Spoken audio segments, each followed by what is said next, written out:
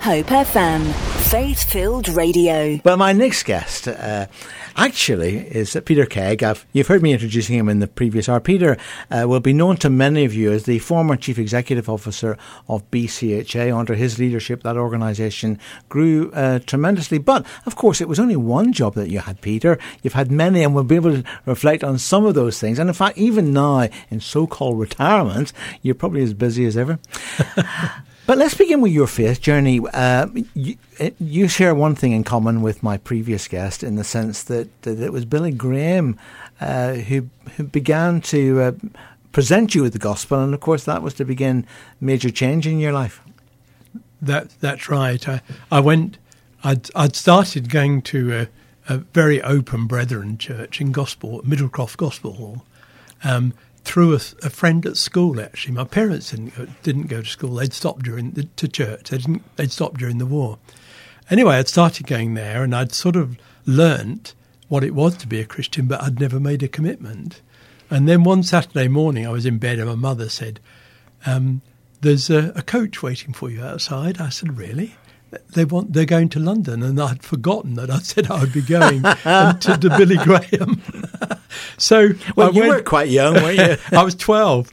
So I got up and got on the coach. I was amazed it actually waited for me, and then went to the White City, as it was. There was the Wembley in the evening, the afternoon, and when after Billy Graham had spoken, I just felt a really strong desire to give my life to the Lord.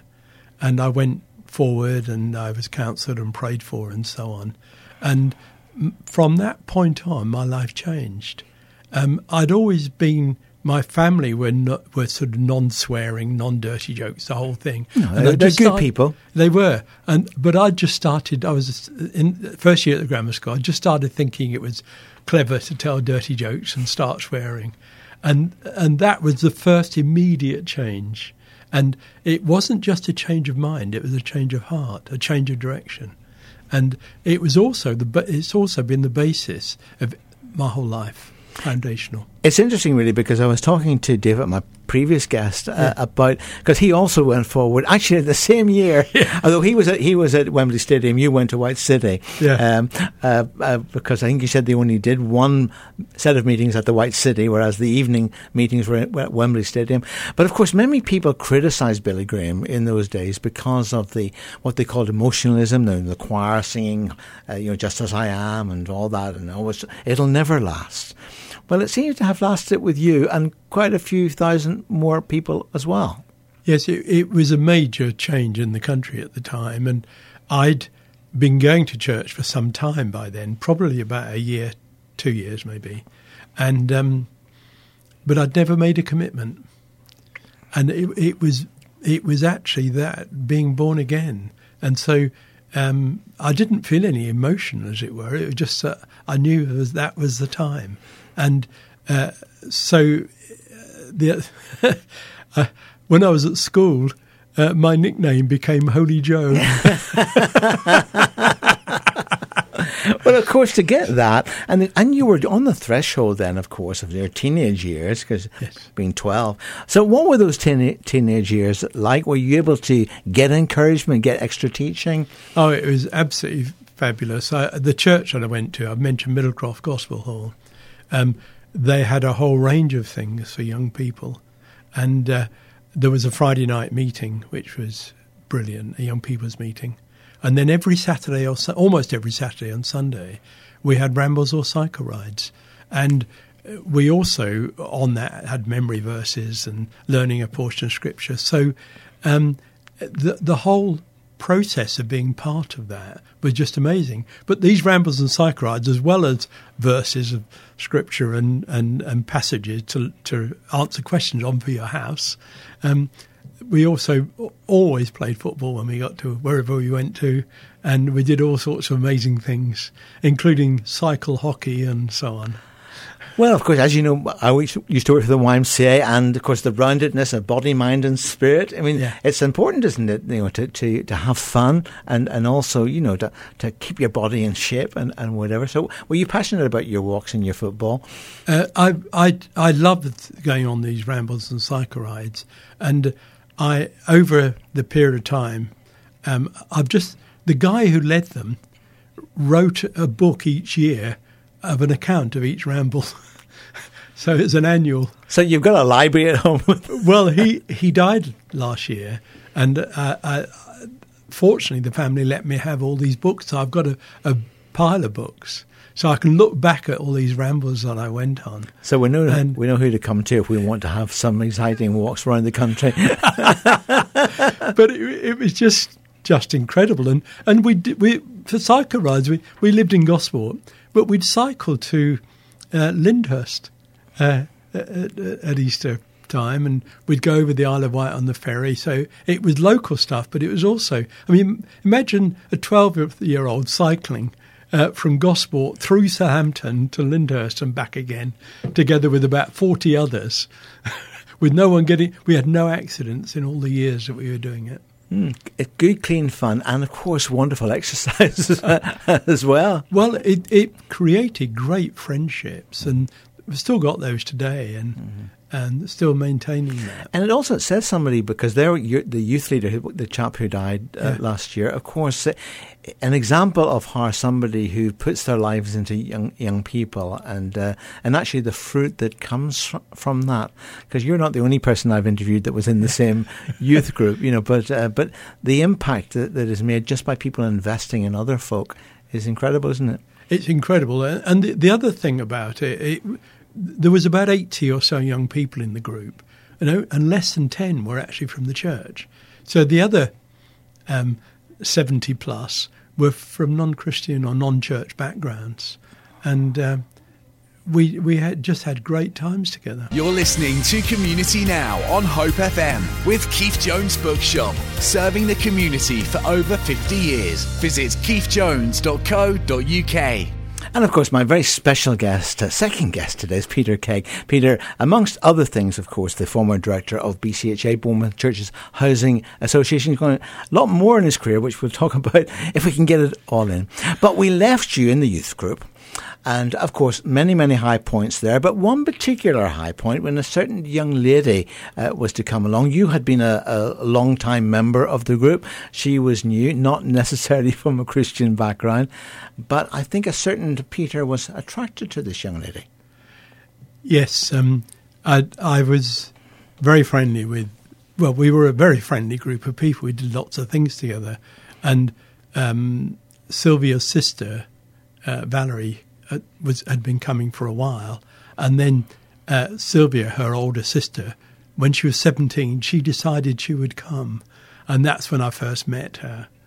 And it was some time before we actually got together, but she would have been a year above me school-wise, but by then she'd been hairdressing for 2 years in an apprenticeship. She was a real I think what people would call a good time girl. And so coming along to the youth group, we had a youth service as well. It wasn't games, it was a service. And she initially she said, oh no, it wasn't for her. But some little while after she came, she was on a cycle ride on a Wednesday evening, and with another friend of hers. And this other friend, this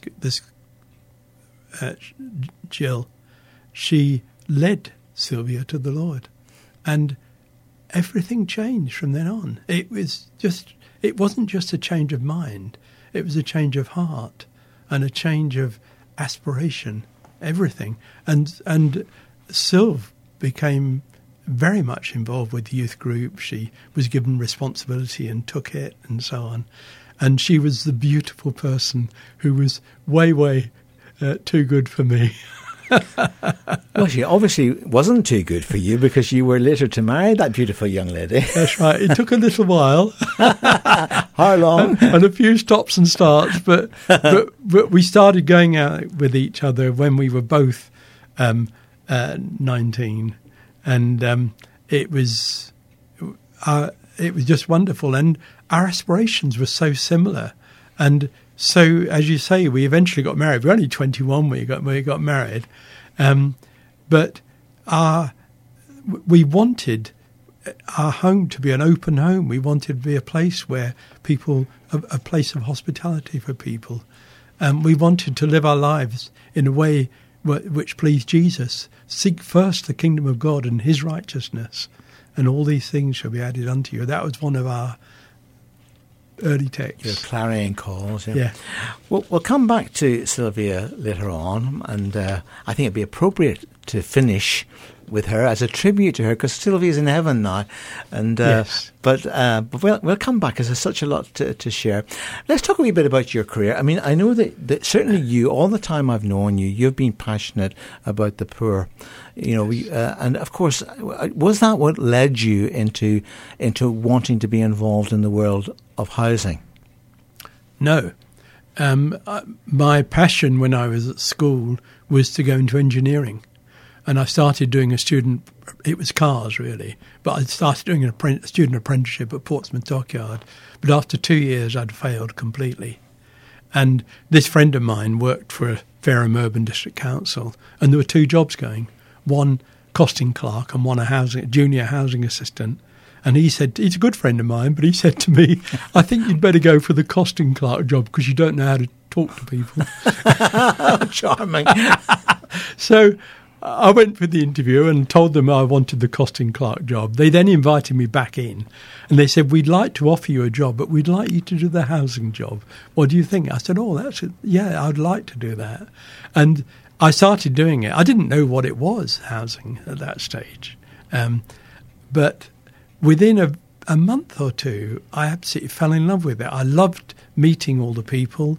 And then there was a technical side which suited my engineering. So you were interest. good with people then? Sorry? You were good with people? Well, I don't know if I was or not, but after a while of meeting hundreds of people, you get to talk to them. And you just, it was, perhaps that's what also changed me. But I loved it. And although I was only 18 at the time, there was only a few of us in the department, and the boss used to trust me with lots of things. And, so that's... so humble beginnings. Yes, very much. And accidental. I just feel for me, it's always been an example of how the Lord intervenes sometimes when you don't know he's doing it. Yeah, well, funny if we were talking about that earlier on as well, because even from the partner that you mean, your case, Sylvia, and it's only when you look back on these things that you actually see the pieces of the jigsaw puzzle falling into place, you know. Yeah.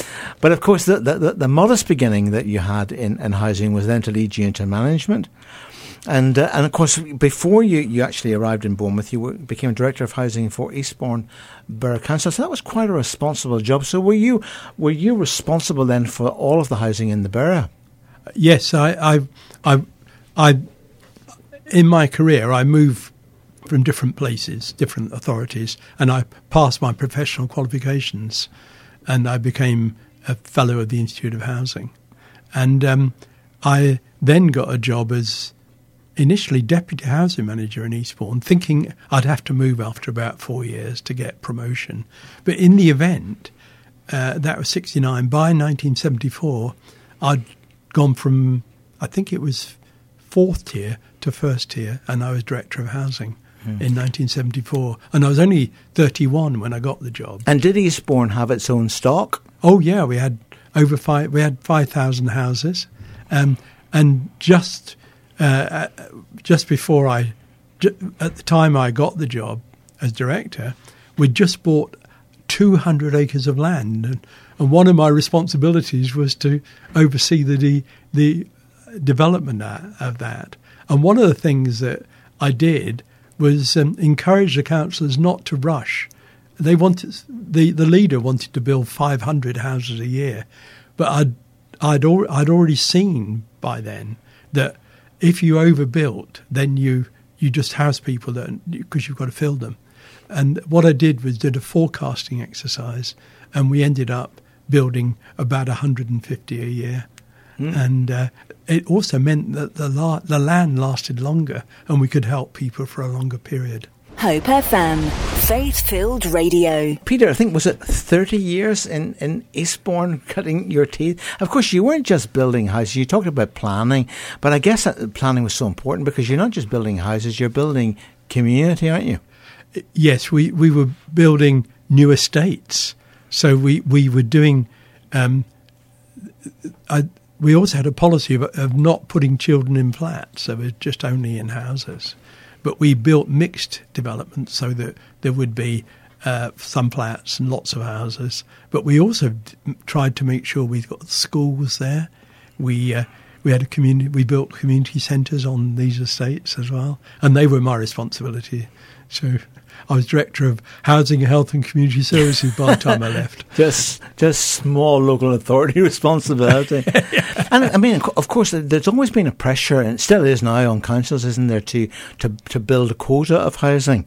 But I guess the problem with all of that is that there can be a pressure to build, but maybe not allowing time for that strategic planning that of course you were able to do over your career. Yes, we had the 200 acres of land I mentioned earlier, so there was we had a real sense of direction about developing these.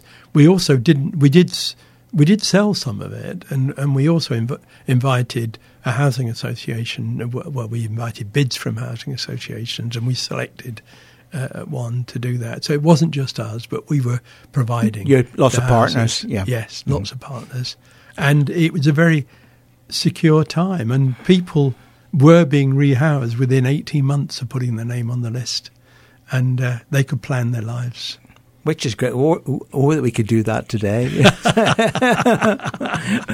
Now, of course, you were only simply cutting your teeth then, because God had other plans for you, sending you to the wonderful town of Bournemouth, and to what was a relatively small and struggling charity. So what was it that made you decide to leave your high flying post and to come to Bournemouth and to become the chief executive of that charity?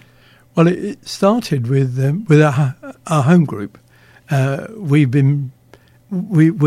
put aside a week to be prayed for, people to be prayed for a fresh anointing of the Holy Spirit. And I volunteered to go forward on that. It was my own home group, but you were the first victim. Yeah, I was the first volunteer, and there was also one of our elders there, and we prayed. And my wife read from Luke about Jesus. The Spirit of the Sovereign Lord is on me to preach good news to the poor, and that. Absolutely. It was a passage of scripture I was aware of, but it had never impacted me before. But that was major, good news to the poor. And how could I be good news to the poor?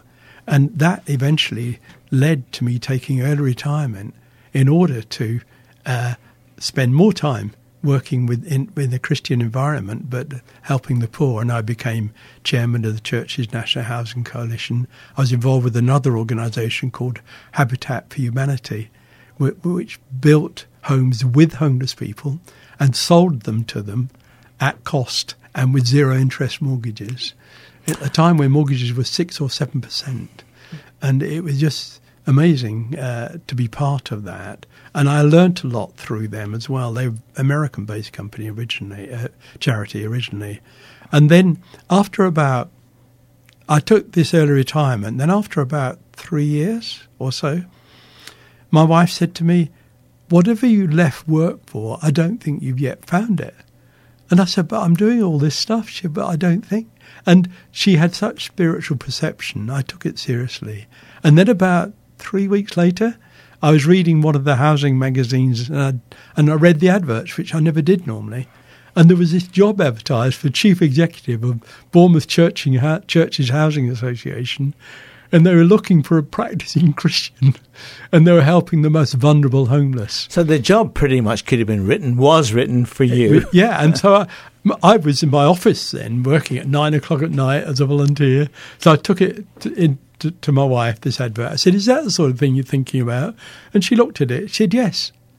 And I said, "Really?" I said, "You're willing to move 120 miles along the coast in order to do that?" She said, "Yes."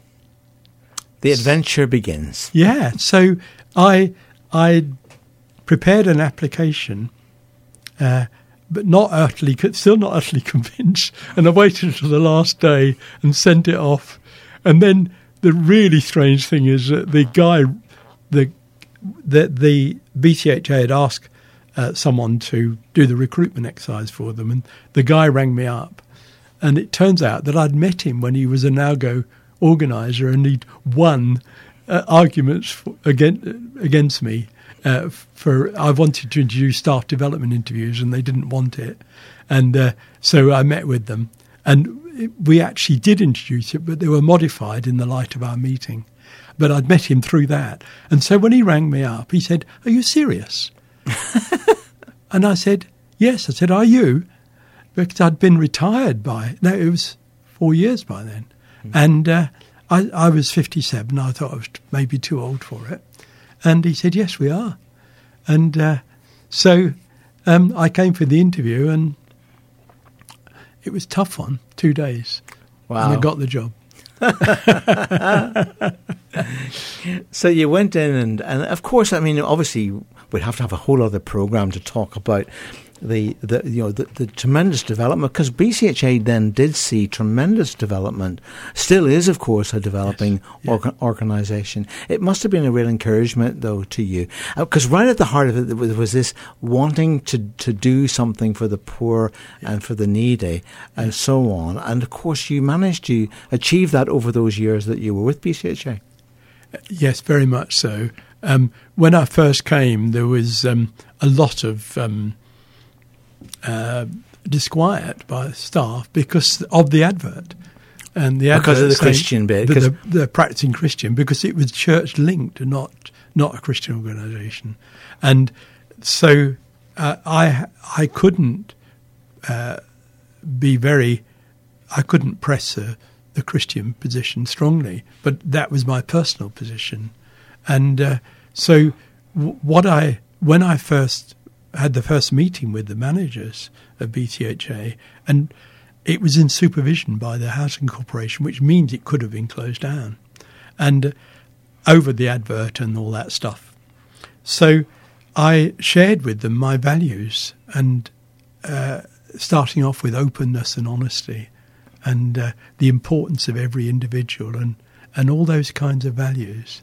And I thought the reaction might have been, "Oh, there he goes." Yeah. But in fact, they sat there completely just listening to every word.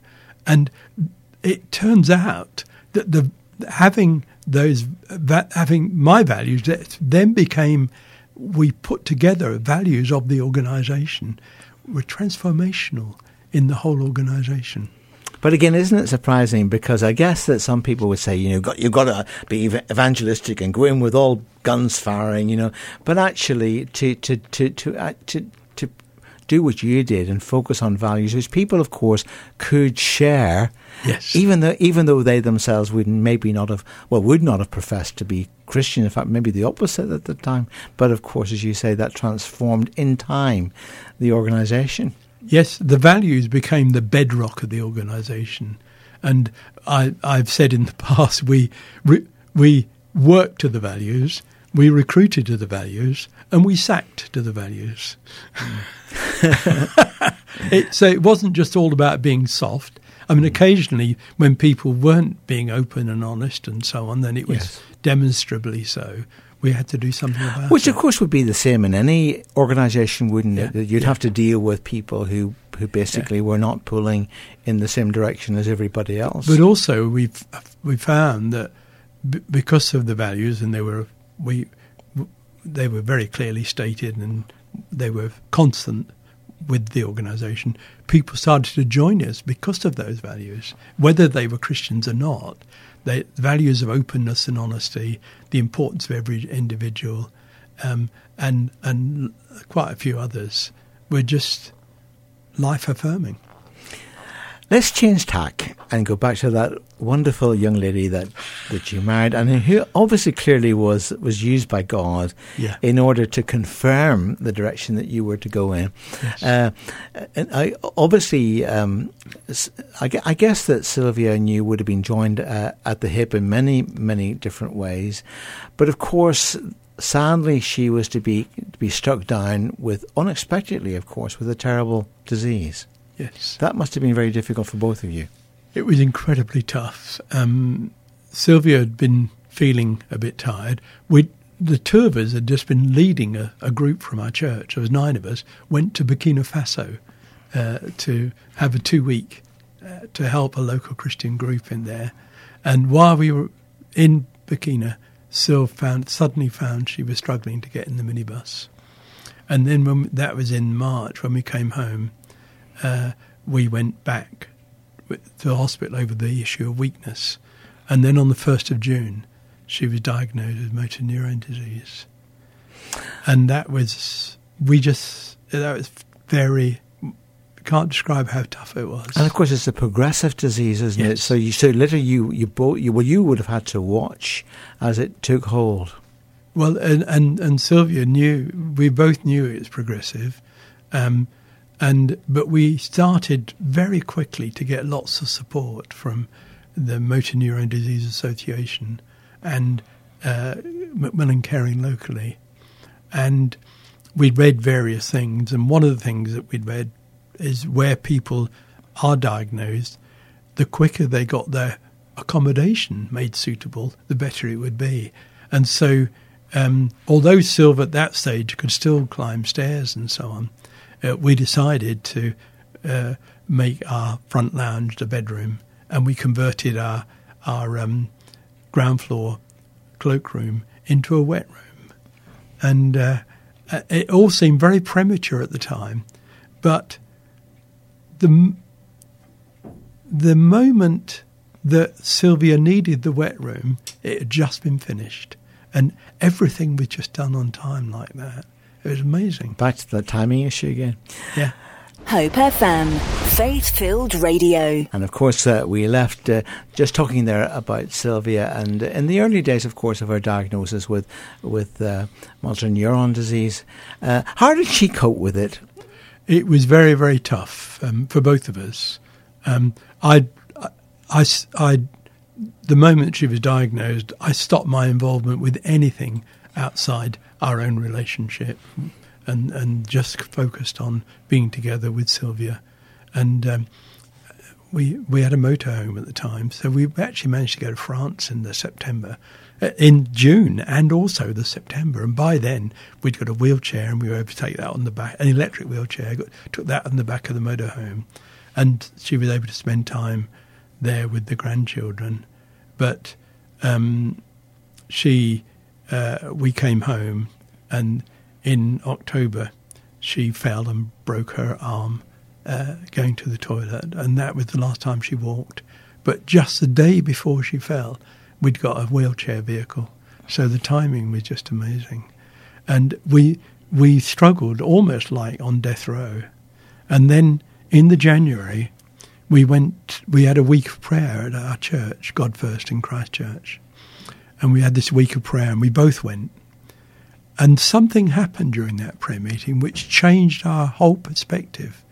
And suddenly we had that sense of knowing God. God knew what was happening, and we weren't on death row. And we were sharing, we read our Bibles together most days, and we were reading in Esther. And we read about how Esther was prepared to meet the king for a year, to be with the king. And Sylvia said, "That's me. I'm being prepared."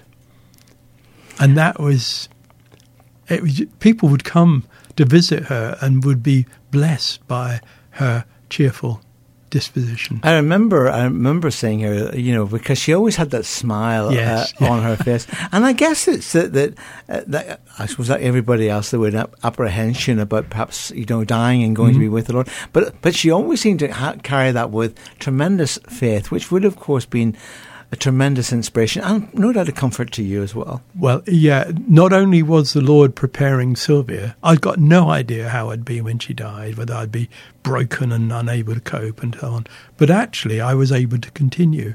And I realised that actually, not only was he preparing Sylvia, he was preparing me. Mm. Now, she was to write a book. Yes. Which you have only just published. So, was this something that? Why did you decide to do this? Was it because you wanted to leave a legacy for the grandchildren? Yeah, the children in France were very special, and she wanted to write a story of their lives. And the book, she wrote it when she had motor neuron disease. She typed it. She couldn't write at that stage, but she could use the keyboard. And she asked me if I would find a way of publishing it, and I tried and failed. And then last October I was on a walk with someone, a church walk, and met a new guy, and he said he'd published a book. I said, "How do you go about that?" And I told him why. Oh, he said, "I can help you with that." And so the book had to be designed, all the photographs put together, and it was eventually printed, and it arrived. I was in lockdown in France, and it arrived on my birthday, middle of April, all printed, and I was able to promote its sale, to raise funds for Macmillan Caring locally. And to date, we've raised almost £2,000 through that. That's amazing, yeah.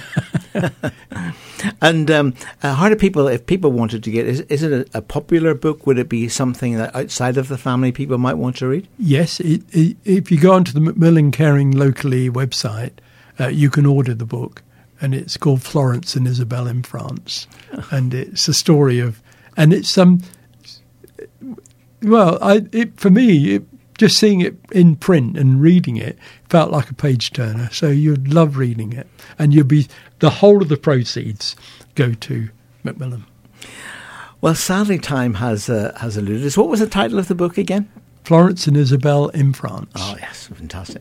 So, what's your final word then, Peter? You have to come back and tell us, some more. But I mean, obviously, you sit there not as a man distressed, but as a man. You said about being prepared, and I guess it's one thing to know that God has prepared a place for us, but actually, you do really know that, don't you? Very much so. After Sylv's the celebration for her life, there was about 300 people there, and it was an amazing occasion. And even Sylv was one of 10 children, and one of her non-Christian brothers said that was inspirational.